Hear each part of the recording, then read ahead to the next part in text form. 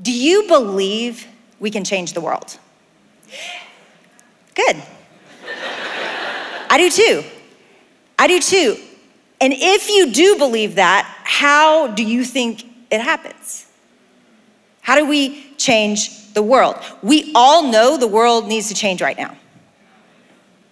The world needs to change right now. And as believers, we know we have the hope of the world, but it's not really changing in the right direction. And we want to see it move in the right direction. But how does the world change? I want you to think about your answer right now. What would you say the answer is to that? How does the world change? Because when I ask that question, everybody has a different answer. And yet God has a way for the world to change. Are y'all Marvel fans? Have you seen Marvel movies? Okay, good. I am their biggest fan. I have watched it in every type of order it comes in. Like I have seen it all beginning to end. It was my COVID activity. Me and my kids watched it multiple times. And if you know the story, the movies began with Iron Man. And Iron Man, if you've seen Iron Man 1, he was a jerk. He was an arrogant punk. And in fact, I had to shield my kids' eyes from a lot of his behavior. Like he was not in a healthy place. And yet, the movies go on, and by the end, I'm sorry if I'm about to ruin this for you guys, but Endgame, he lays down his life for everybody, for the world. Now, how does an arrogant punk in movie 1 go to someone who would lay down his life willingly for the world? What happens? How does someone change? And I'll tell you the answer. The reason I love Marvel movies, I actually didn't fall in love with them till a few movies in. It was boring. It was like the Hulk. That was not worth watching. There were several characters in the beginning that were amazing, and Captain America, and they show you all of these great characters. And I liked it. It was fine. I took my kids, but I wasn't in love with it until the Avengers. And when the Avengers came out, I started to go, this is something special. This is different than other superhero movies that I'd seen. And so the Avengers came together, and they began to do things where they had independently worked alone. They began to do things together. And they began to change. Now, it wasn't easy. It was really messy. In fact, there's a little movie in there called Civil War where Captain America and Iron Man get after it. But when you think about how Iron Man became who he became by the end, it was because of the Avengers. It was because he had to serve on a team. It was because he had to set aside his own agenda and look to his left and to his right and think about, how am I going to do this? How are we going to work together? How are we going to do this? He became less selfish, and a lot of the things in his personality got worked out. And so it is with us. Yet we are the loneliest generation that has ever lived on the face of the earth. We are the loneliest generation that has ever lived on the face of the earth. If you look back in history and you see how everybody has lived since Adam and Eve, and I've looked at it, there's actually charts that document every people group all throughout time. It's a really long chart, really long. But when you look at all the people groups they've all lived in what we think of as a village. A little village, max 150, because that's about how many a school could handle. And so most of these villages after that size would launch a new village. And so all of these people would know each other. They would do life together. They would grow old together. You would rarely leave a 20-mile radius all of your life. Most everyone on earth lived within 20 miles of where they were born. And this is how God assumed we would live. It's how he assumed we would live.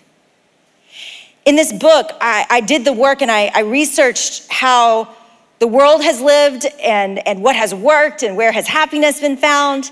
And I researched what the Bible said. And what the Bible said was minimal because it assumed all of it was written to people. people groups together.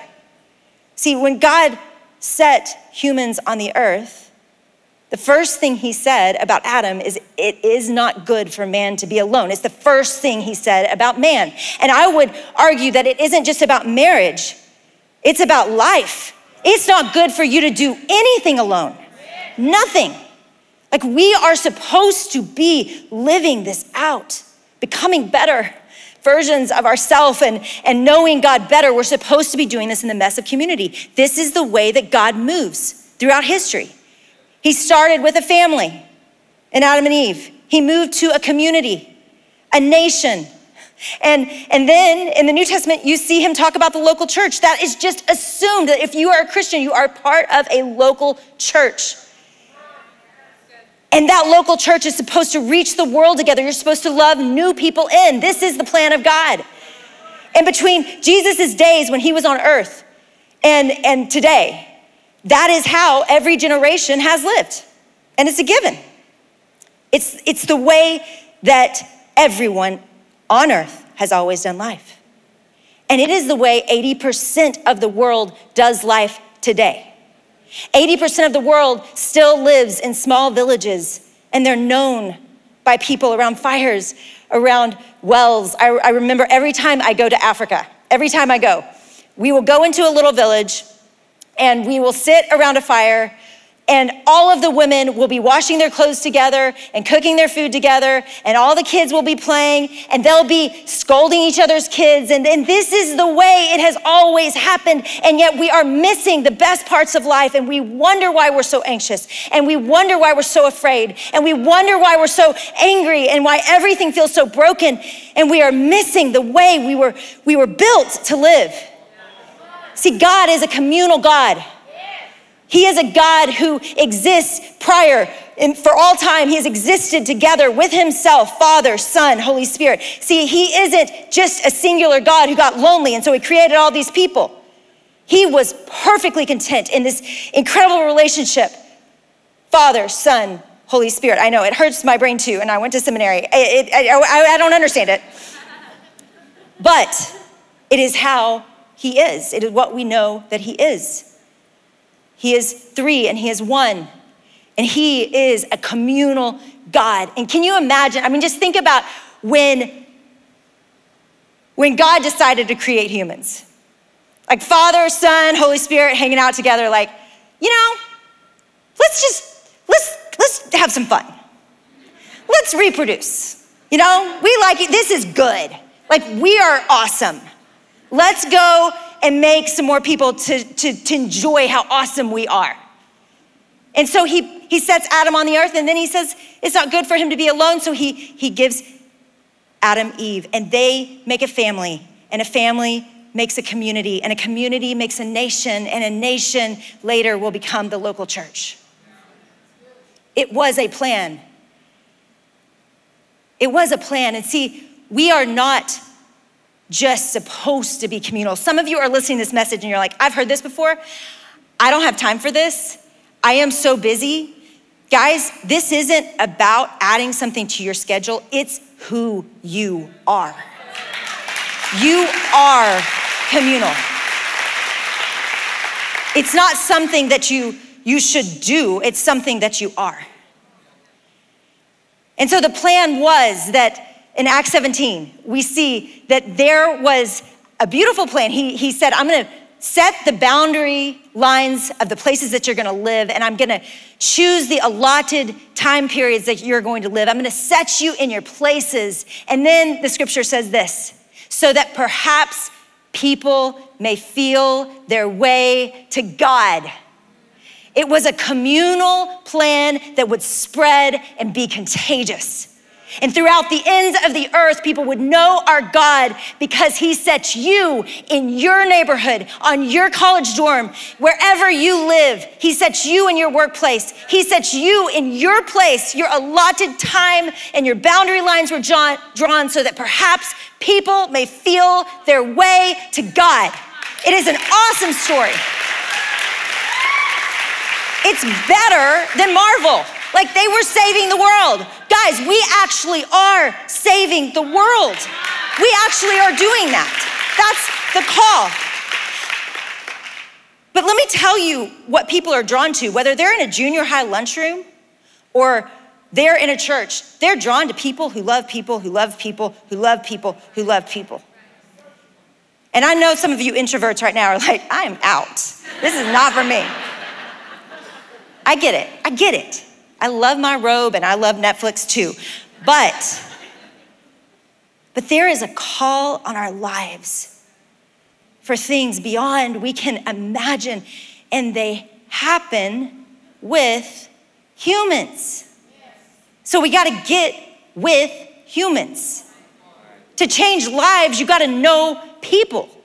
Because I appreciate the internet, and I'm grateful to many of you that are using the internet to be able to listen to this today. But guys, the 5 people that have most changed my life are 5 people that have sat across from me, known the names of my kids, spoken into my sin, and called me to greater things.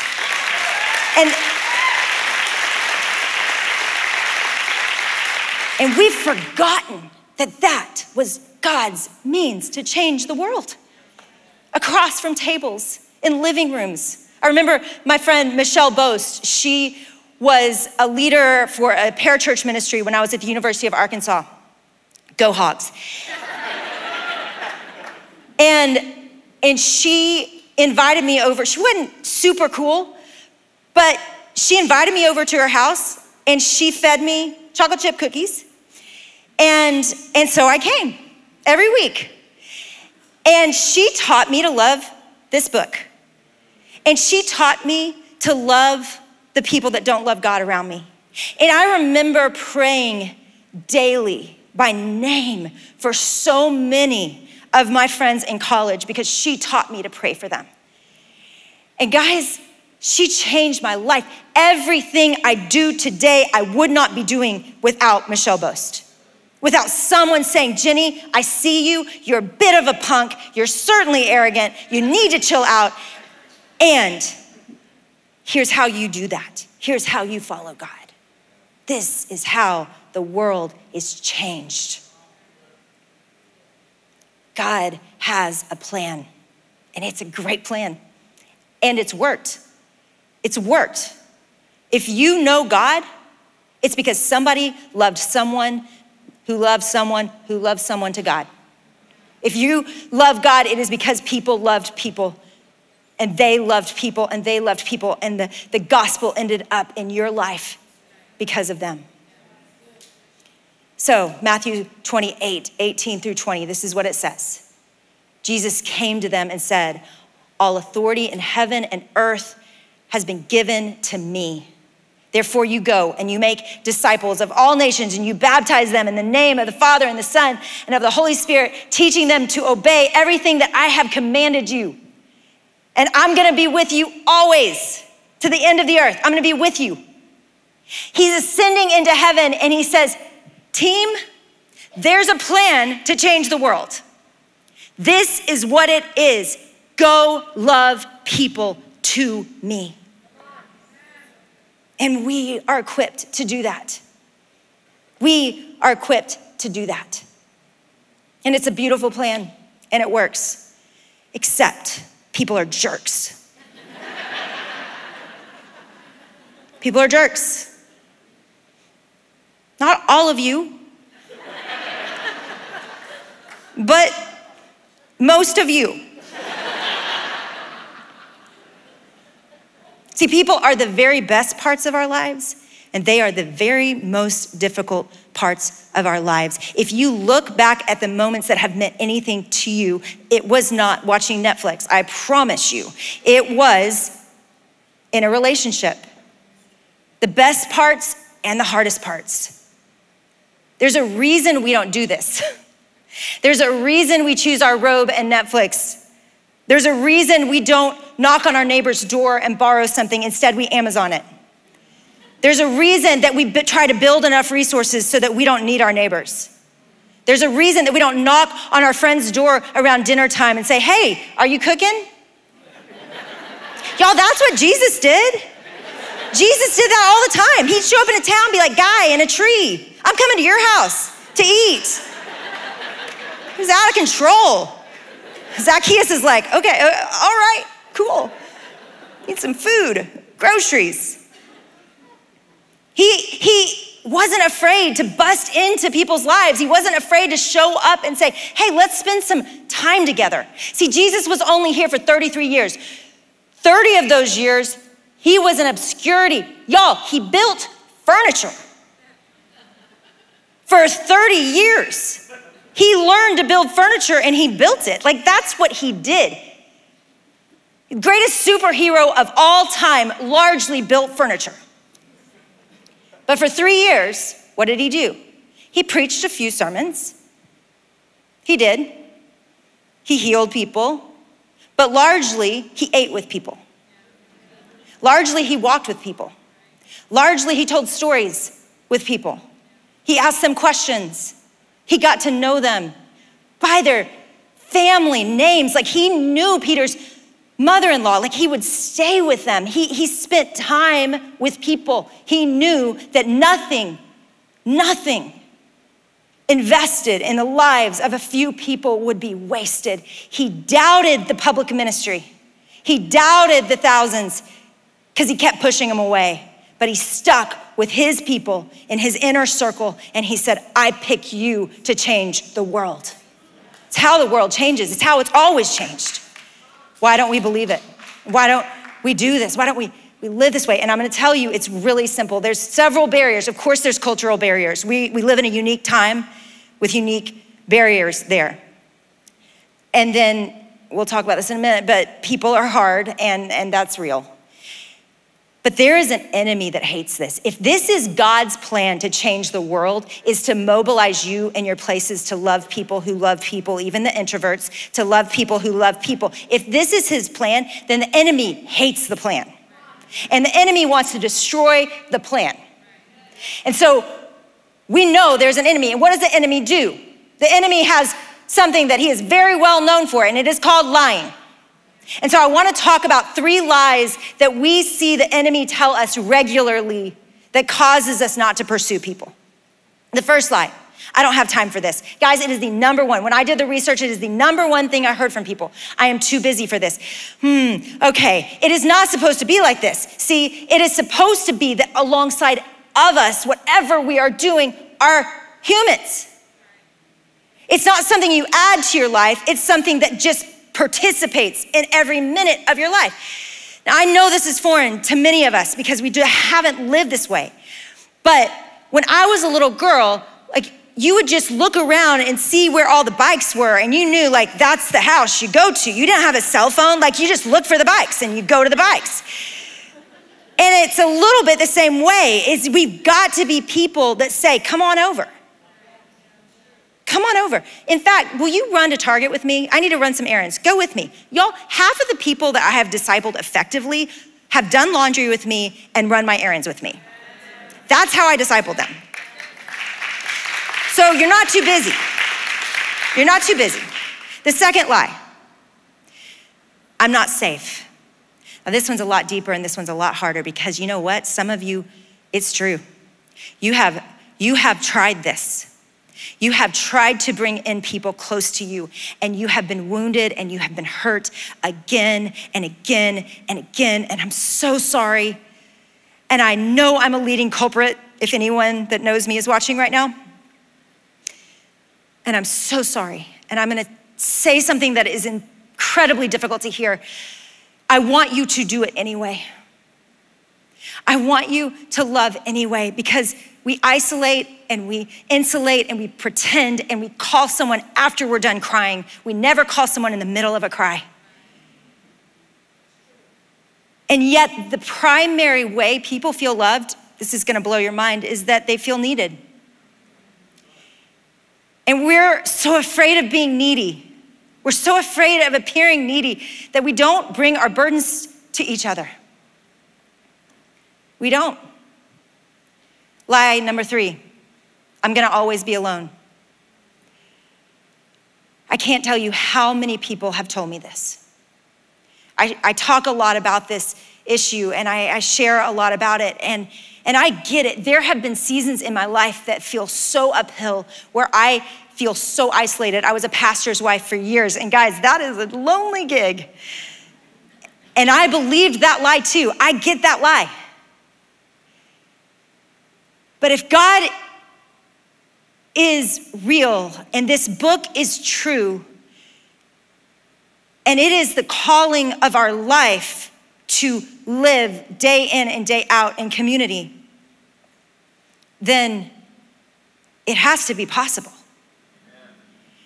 Now, let me tell you why sometimes we really do feel like there is a barrier to this. And it's real because it is messy. But the call is very clear. And I want to read you several scriptures that kind of lay out how this is supposed to look, how we're supposed to do this together. And they sound beautiful. You ready? These are lovely. Colossians 3:16, admonish one another. Be at peace with one another, Mark says. Forgive one another, Ephesians says. Be of the same mind toward one another, Romans says. Give preference to one another.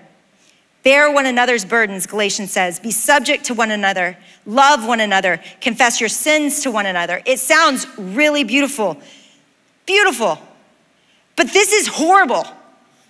Like, these verses are awful. In fact, I rewrote them, how they actually play out in our lives. Look at your friend and tell them what they're doing wrong. So fun. Love so completely that you're willing to be rejected by someone. When someone ransacks you, let it go. When you mess up and you feel so ashamed, you want to go hide. Instead, say it out loud. When you mess up and feel so ashamed that you want to go hide, instead, say it out loud to someone who might use it against you. When someone is selfish and horrible to you, treat them with love. When your person is crying on the bathroom floor, get on the floor and cry with them. This is the Bible. This is the church. This is the hospital where we come together and we fight for each other and we get in the mess and we have the fight and we make up and we forgive the person that absolutely treated us like trash, and we love them no matter what, even though they don't deserve it, even though they've done nothing to deserve it. You fight for them and you don't quit them and you don't run when it gets hard. You stay, you stay, you stay. And I'm not saying there's never a time to set boundaries and go, but I think we've gotten so good at boundaries that we've forgotten how to forgive and love. So, who do you need to forgive? Who have you pushed out of your life too quickly or too easily? Who have you given up on? Because that person might be your person. That person and that restoration might be the strength that that relationship needs to grow it and to change it and to make it actually better than it was before, because that's what conflict is supposed to do. We don't give up on people. Y'all, I have the worst news. You aren't the only one that's jacked up. All the other people are too. All of them. Except for one. And he calls you friend. He picked you. He likes you. And because you have him, you can be hurt by other people. Because he has loved you so perfectly and so fully and so well, so beautifully, all the other people can let us down. And we can forgive him. Even though it's so dadgum hard, we can do it. God built a plan to change the world. And it was effective. It was effective, and we know it because the church has grown better than any other living organism or organization ever in the history of the world. The enemy has not won, and he will not win, because the gates of hell cannot stand against the church. And the church is you. You in your place, you with your people, you with the people that need God around you, that are feeling their way to God. The church is you. And he set you there not to watch Netflix for the rest of your life, but to go into the stores and the college campuses and into the workplaces that he's set you. And he's called you to go there so that people know him. And some days, guys, that looks like buying pizza and paper plates like my friend Gail did for me and showing up at 5 o'clock at your friend's house unannounced and bringing dinner and covering the dishes and just showing up and being with your people for a few hours unannounced. I know that sounds absolutely crazy right now, but we could use a little more crazy. We could use a little more love. 1 John 4:19, we love because he first loved us. That's the reason we love. That's the reason the plan works. It's the reason the plan works. Y'all, this is supposed to be messy. It's supposed to be messy, and we're supposed to choose to do it anyway, and we will get hurt. I can absolutely promise you, great sales pitch, you will get hurt. But this is how the world changes. Love people. Love them. Love them for the mess. Get in there and fight for them. The good news is, most of them are lonely. It's not good news, it's terrible news, but they need a friend too. Most people are lonely, 60%. 3 in 5 prior to COVID admit to being lonely.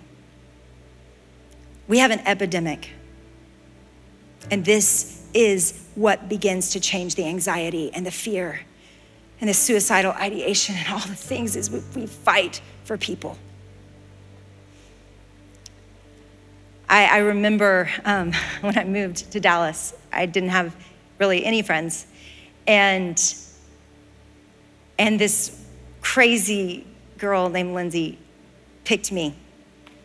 She picked me to initiate and invite and to encourage and to fight for, and she was so annoying. Really, there were times I was like, I'm gonna kill that girl. She'd just show up with all her kids and need snacks, you know? That's real. But she showed up, and she stayed, and she fought for me, and she brought me out of my shell.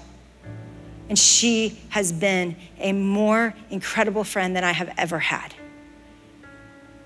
You want this? Don't wait for a Lindsay. Go be a Lindsay. You want this? Go initiate. Go fight for someone. And let's fight for this to change in our generation. I believe it can, and I know God does. So God, help us. God, cause us to see it how you see it, to want to sign up for that life group, to do it even if we don't want to, God, to choose it and to be vulnerable, to go first, to say the hard thing, even though it might not feel safe. God, help us be brave and take the first step. Heal us from ourselves where we have chosen a way that is not your way. We're missing out. We don't want to miss out. We sure don't want to miss the plans that you have for us that I'm quite certain involve people. So help us in Jesus' name. Amen. Amen. Come on, Life Church. Thank you. Thank you so much. So, Jenny, thank you for sharing that message. The book is Find Your People, and God wants you to find your people. And what we know about Christianity is it's not just a personal relationship with Jesus. What Christianity is, it's really a shared relationship with Jesus, that we heal in community and we grow in community and we make a difference in community. And right now, normally I would say like close your eyes and stuff like that. I want you to leave them open. Let's just make it kind of awkward, because what I know about many of you is you know that there's something missing right now. You're battling with anxiety, there's mental health issues. Many of you are afraid, and when you're hurting, you don't have anywhere to turn. God wants you to have your people. These are your people. We are your people. Are we weird? Sure, you are too. We all are, and we all need each other. Those of you who would just say, like, honestly, I need more of God's people in my life. Would you lift up your hands right now? Just lift them up high, lift them up high, lift them up high. Almost everybody online, you can say, I need more of God's people. What I want to do right now is I just want to tell you, you do, we do, I do. And the only way to get it is to step toward it, to take a step toward it. And your campus pastor is going to tell you today how to step toward it. And what we have here is very New Testament. We call them life groups. And they're just groups of people that gather together and we talk about God's word, we ask questions, we pray for each other. There's a big difference between like praying for someone from a distance and praying with someone. We're gonna pray with you, we're gonna grow with you. So Father, I just pray for your people today, that your people would find their people. God, strengthen us. God, give us the faith, the love. We know that the world will know that we're your disciples, not by our buildings and not by our worship style, not by our theology, but by the way we love one another, God. God, help us to love, help us to be your body, your family. God, for those disconnected, I pray they would take a step to be a part of your family in a life group using their gifts to make a difference. As you keep praying today without looking around, we're talking about relationship, and the most important relationship you can have is with your Heavenly Father. You may say, like, well, what does that mean? Like, God, how would I get to know God? God is a relational God. The very first thing God did when he created the world was he spoke, and he created us because he loved us. And God wants a relationship with you. The problem is we're broken, our sin, and we've all sinned, that separates us. It breaks our relationship with God. And God in his love and mercy, he sent Jesus, his son, the Son of God, perfect in every way, to mend that relationship. Jesus paid the price for our sins so our sins could be forgiven, so we could be restored in our relationship with God. You may have never heard it this way. I grew up going to church and I just thought God was someone I should be afraid of and try to work hard for. I didn't realize he's a relational God and he wanted to show me his love and he wanted me to love him. If you recognize right now you don't have that, the good news is you can have that in one moment, one prayer. You're one prayer away from a relationship with the God who loves you. We just step away from our sin and we turn toward him and we ask him for forgiveness and we tell him that we want to know him. When we do, he hears our prayers and he forgives our sins and he makes us new. Those today who would say, I want my sins forgiven and I want a relationship with him today by faith, I give my life to Jesus. If that's you today, you're ready to know him and give your life to him, would you just lift your hands right now, all of our church, and say, yes, that's me. Praise God for you as we have people today at all of our churches calling on his name online. Just type it in the comment section, I want to know him. Just type it in, I want to know him, and then we're all gonna pray. Just pray where you are. Pray, Heavenly Father, I want to know you. I know you love me. Help me to receive it. Forgive my sins. Jesus, save me. Make me brand new. Fill me with your Spirit so I could know your love and show your love. Overwhelm me with your love. Thank you for new life. I give you all of mine. In Jesus' name I pray. Somebody celebrate the goodness, the grace of God, new life in Christ.